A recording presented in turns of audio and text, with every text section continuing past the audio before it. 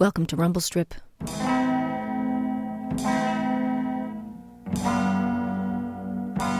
With the Shags, the first listen is the hardest. You're such a sweet thing, but you can be so mean. You're such a sweet thing, you used to make me dream. It doesn't make sense. You listen to this music and it literally makes no sense. You keep thinking, I'm going to figure this out. I'm going to figure out how the melody is organized or something. Otherwise, it just feels like an assault of random notes. I love little baby ducks, oh, pickup trucks.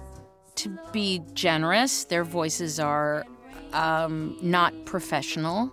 Their musicianship is not particularly professional. And then, after listening a few times, there was this switch.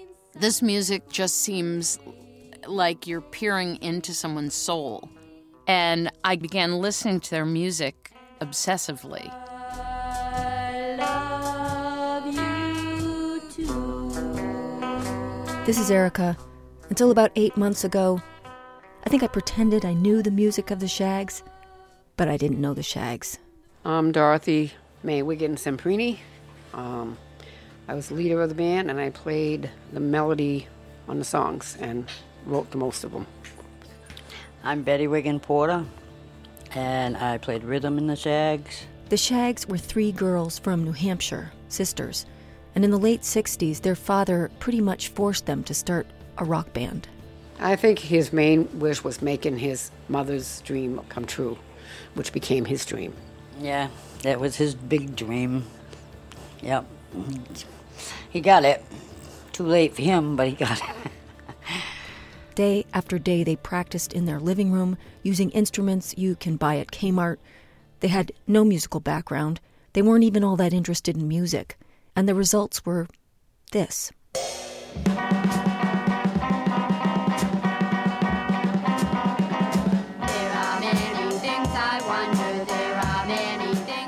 The Shags were forgotten until their album was re-released, and then it sort of took off. Frank Zappa loved them, Kurt Cobain loved them. Jazz musician Carla Bley said, "They bring my mind to a complete halt." And then everyone wanted to learn their story. It does get a little, what's the word I want? Tiring, I guess, after a while, but I don't mind. Today, a special edition of Rumble Strip, a show I produced with Susan Orlean of The New Yorker and Nick White and Mike Dodge Weisskopf of KCRW for the series Lost Notes. Susan Orlean met the Shags back in the late 90s, and her article about the band brought even more attention to the sisters, maybe more attention than they wanted. I had heard about the Shags, thought it was a great story, made arrangements to meet with them, jumped in my car with the Shags CD in my CD player, and headed up the freeway. I hadn't spent time in Fremont. Very small town, kind of quiet. Wasn't a whole lot going on for kids or just school, and I guess you could say normal. Same old stuff that you get usually, any growing up anywhere. We did have horses and animals and things. It didn't feel like a place in time. It was a place that created its own time. It had been a mill town, and like a lot of the mill towns in places like Vermont and western Massachusetts, it had seen better days. The first time I met with the sisters was at a Dunkin' Donuts at a very tiny town right next to Fremont. Haven, wasn't it? I think it was, yeah. Asked a lot of questions, we answered them.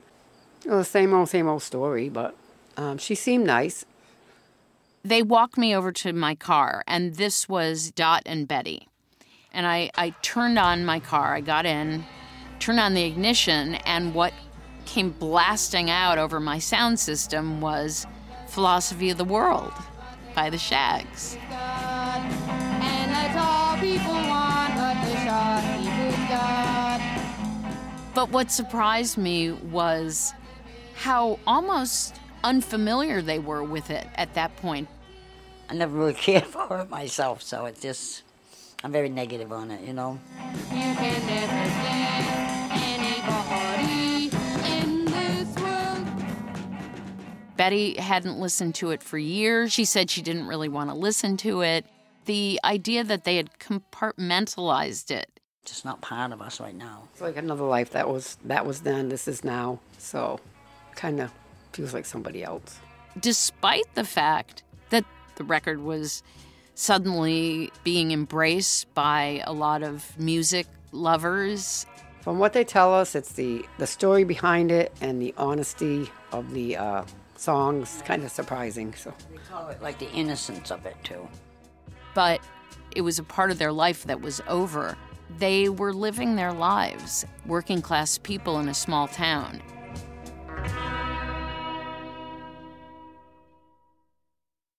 Austin Wiggin was a very dominant character in the family and probably a very domineering character as well.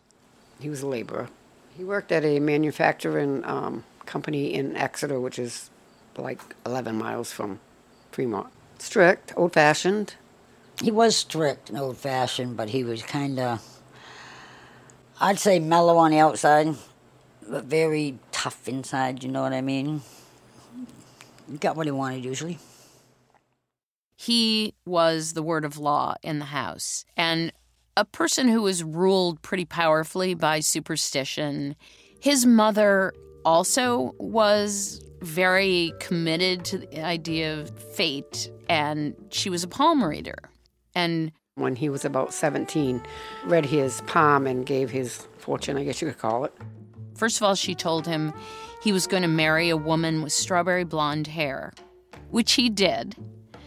She predicted that he would have 2 sons, and in fact he did. And she also said that he would have daughters and they would be in a rock band. This haunted Austin. They were pretty shocked when Austin just announced to them one day that they were forming a band, that they were no longer going to attend school. They would be homeschooled. Through the mail, so that we would have time to study music as well. The fact of the matter is, he had daughters who had no interest in music, no particular talent for music. There was nothing about who they were as individuals that screamed rock band.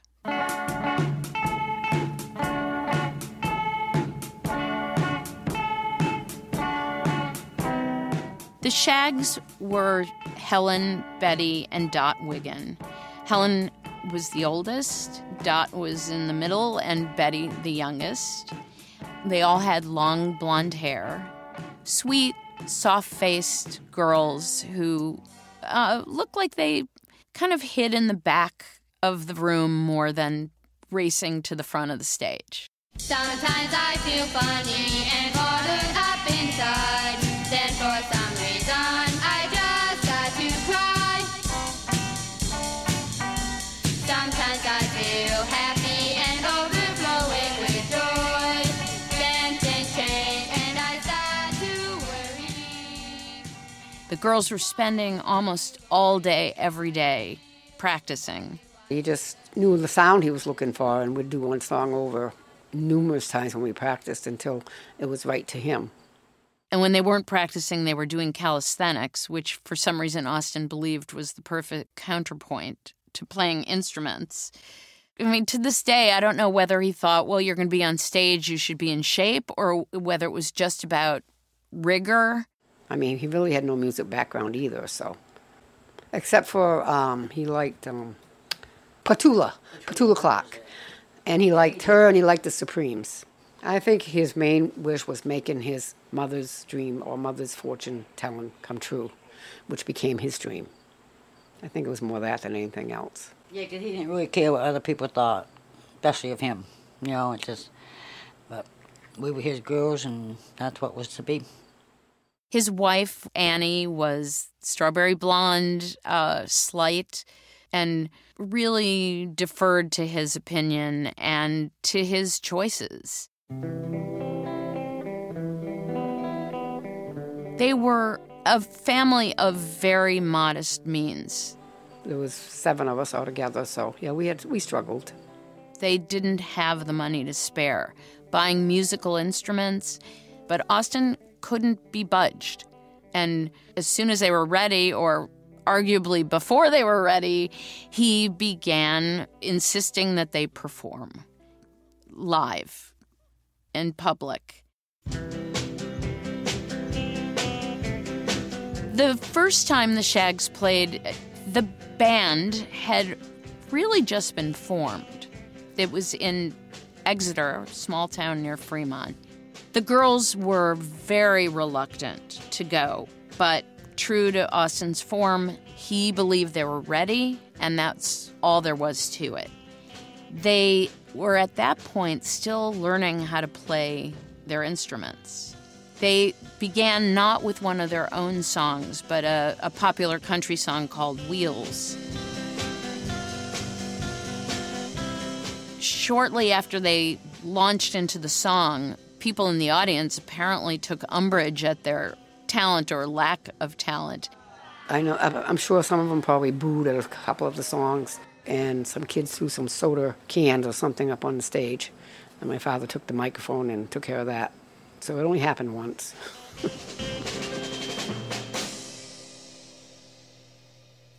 You know, it's not easy being a 13-year-old girl. Your self-consciousness, your concern about your appearance, your desire to be accepted, all of that is probably in its fullest bloom of any time in your entire life. To be on a stage somewhat against your will, playing instruments and believing you don't really know how to play them yet, singing songs you've written that you're not quite sure that they're good songs, and having your father glaring at you and insisting that you go on.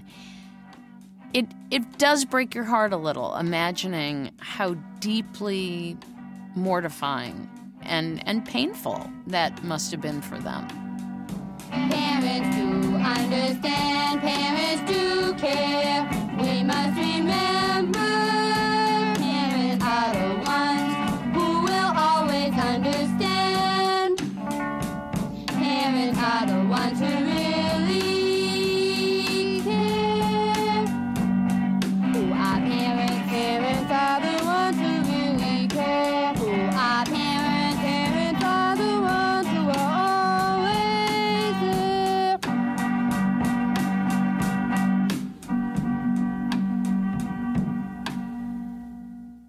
Well, we kind of didn't have too much of a chance to be rebellious. We were always home after we got out of elementary school.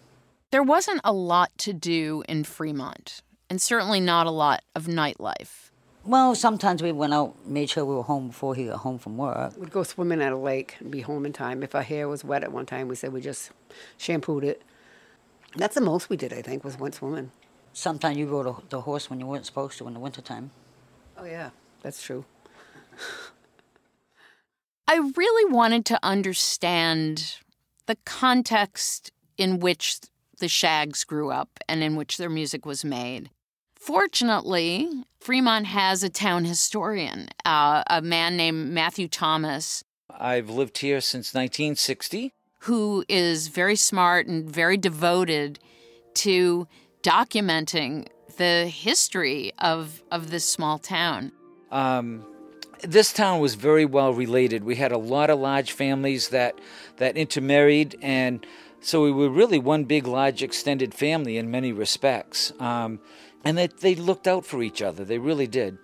One thing that I was especially proud of this town until 2014 was out of 37 towns and cities in Rockingham County, we were the last town to have a murder.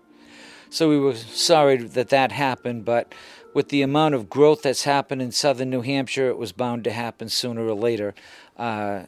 So you couldn't ask for a better town to live in, to be honest with you. At some point, the town decided to use their town hall, which was a very, very pretty building, very well suited to performances, to use it as a venue for entertainment. Austin arranged for the Shags to play at those Saturday nights at the town hall. every Saturday night. And for all ages, it was like a family thing. Though the parents didn't come, it was like a drop-off for the parents. They dropped the kids off, all ages, 10 years up to teenagers. There was nothing else going on in town, so it got the kids off the street. They had a good time for the most part. I remember going to one in December of 1972, and I was with my friends, and the whole reason I really went was not because I wanted to see them play, but because it was where the kids were hanging out. It was something different for us teenagers to do. The entire family participated in the town hall shows. The older of the two boys in the family, Austin III, played maracas. The other son, Robert, played tambourine and occasionally played the drums. Annie, the mom, sold tickets, ran a refreshment stand. Everybody was involved. It was a family affair. And that went on for quite a while. It became a regular Saturday night activity in Fremont. We had fun at the dances. It was fun to watch the kids, all ages. Like I said, some were like 10 years old.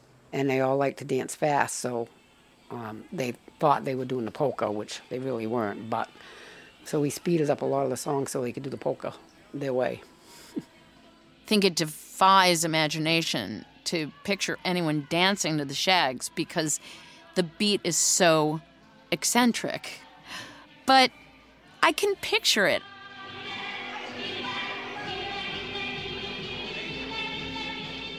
We mocked their music a little bit because it was different. It was not typical, frankly, not very harmonized. Watch the kids moves up on stage, see the kids having so much fun, Sometimes you might get a little jealous of it because we're up there and they're down there.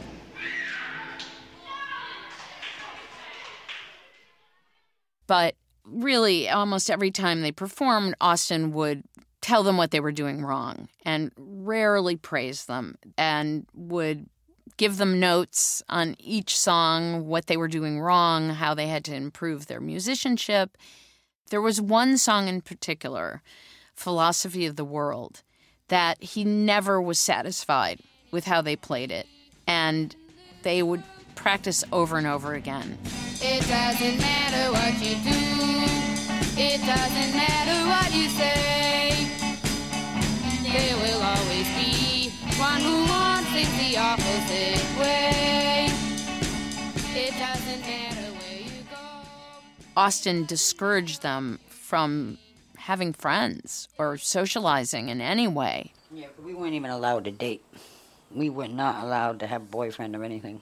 Probably because if we were dating and one of us got married, then we'd have more interest in that and lose interest in the band and not want to be a part of it. I think it tells you everything about the Shags that this brief opportunity to be out in the world really ended up meaning something. Helen met a boy at the dances at the town hall. They met, and then they'd met secretly, like while my father was working. And then they got married behind his back. Eloped. And she continued living at home for months, not with her then husband, because she was so scared to tell her parents. It just gives you an idea of the amount of power that Austin wielded over them. And she was right in being worried, because when she finally told Annie and Austin, Austin blew his lid, got a shotgun, and said he was going to kill the boy. The police got involved and finally got all three parties in one place. And the police said to Helen, you pick. You go with one or the other, but we can't have people running around looking to kill their new son-in-law.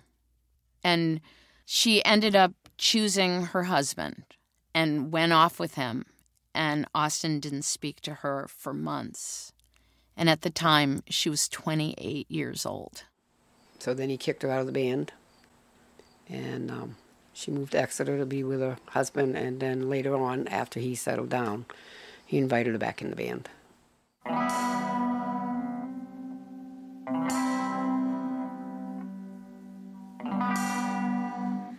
so happy when you're near, I'm so sad when you're away. I think what finally prompted Austin to decide to make a record was the huge success of the Beatles. This was shortly after the Beatles had landed on planet Earth. He saw the Beatles and he thought, my girls are just as good as they are, and I guess we just have to make a record so that we can enjoy the kind of success that they're enjoying. I don't know. I didn't think we knew a whole lot of what we were doing as far as... I didn't feel I was educated enough to write music. To play it, yeah, write the lyrics. But to write the music, I think I could have had a lot more knowledge before I did all that. We didn't think we were ready, but... No way we thought we were ever ready. But he did, so... He took most of his life savings and took the girls to Boston, to a recording studio. Here we go, take 7. The engineer listened to them warm up.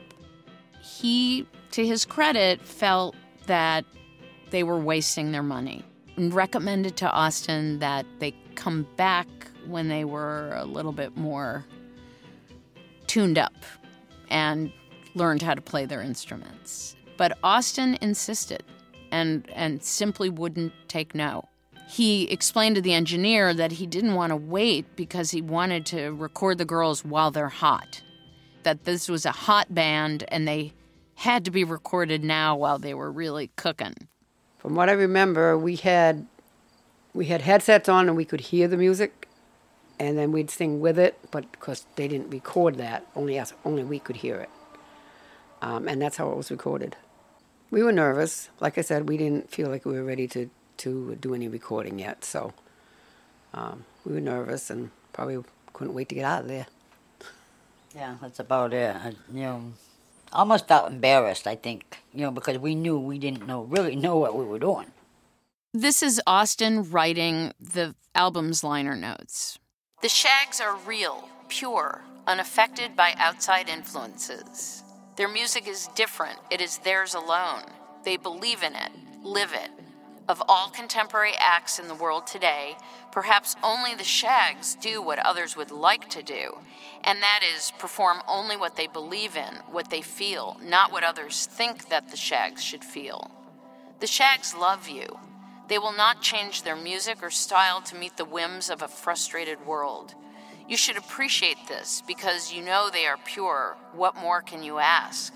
They are sisters and members of a large family where mutual respect and love for each other is at an unbelievable high, in an atmosphere which has encouraged them to develop their music unaffected by outside influences.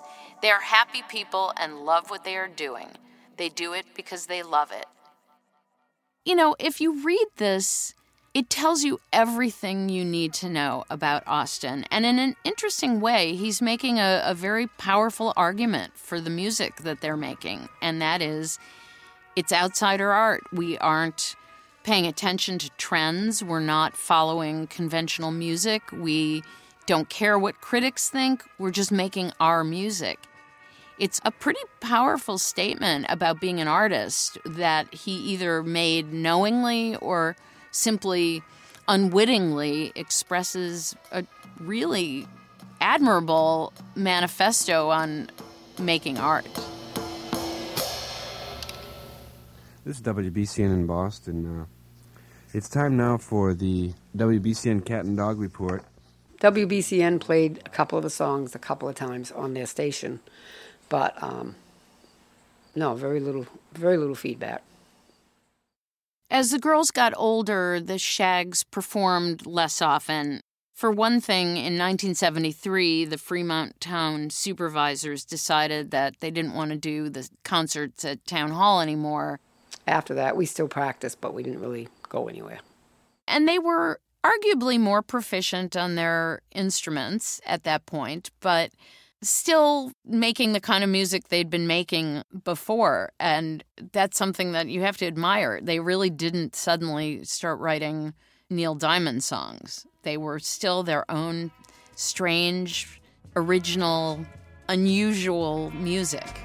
I close my eyes and all I can see are the times you spend alone with me. finally, on this one day in 1975, they played Philosophy of the World. And for the first and only time, Austin told the girls that they had finally perfected it, that the song sounded great. Later that day, he got into bed take a rest and had a massive heart attack and died.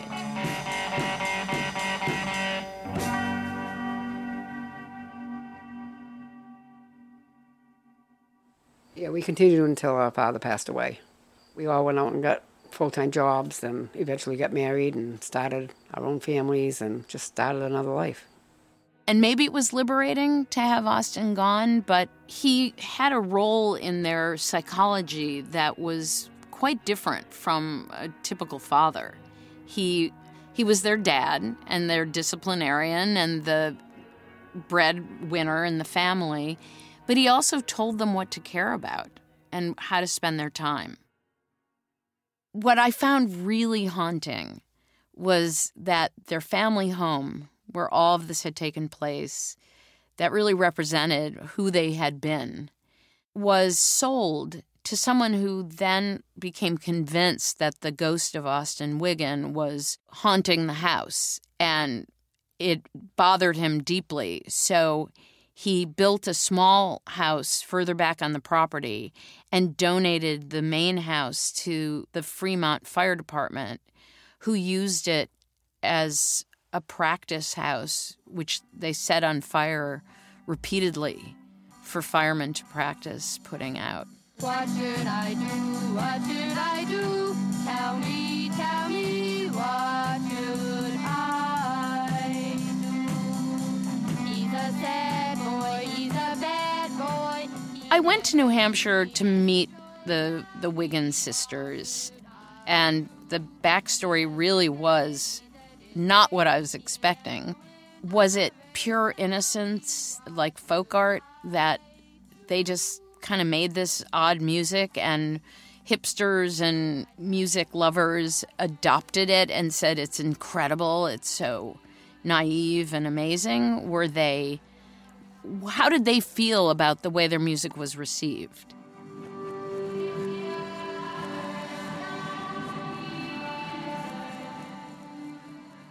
I think the attraction to outsider art is some impulse to be nostalgic about childhood. You do feel like you're accessing someone's inner life.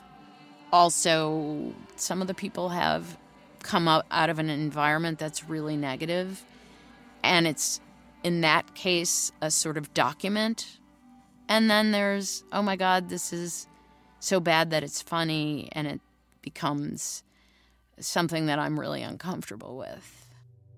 So what does it mean to appreciate something created by someone who didn't choose to create it?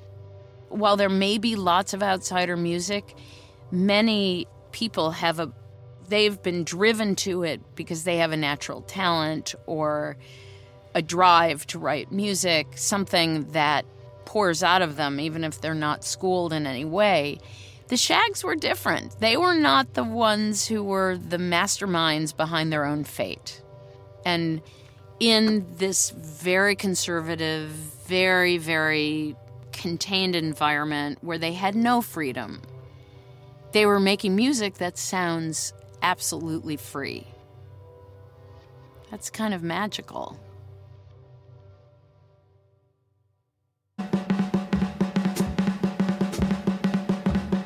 So I do have a little exhibit down at the museum on the Shags, definitely. I have a couple of their albums and a couple of their CDs, and obviously the article that appeared in the New Yorker.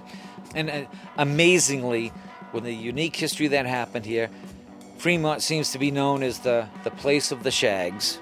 They have certainly catapulted in the popularity of society, I guess, if you want to say it that way.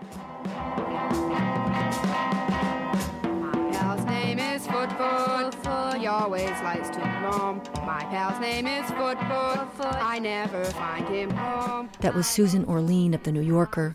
Her article on the Shags is amazing, and I'll post a link to it on my site, rumblestripvermont.com.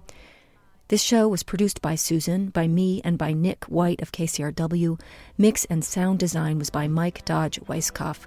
The show is part of a series called Lost Notes out of KCRW. It's an anthology of some of the greatest musical stories never truly told, and it's awesome. I'll post a link to the series on my site as well. I got the t-shirts, everybody. Now I just have to figure out how to sell them. I have to find those things to mail them in, some critical and challenging details, but stay tuned. I'll figure it out. I'll be back soon with more shows. Thanks a lot for listening.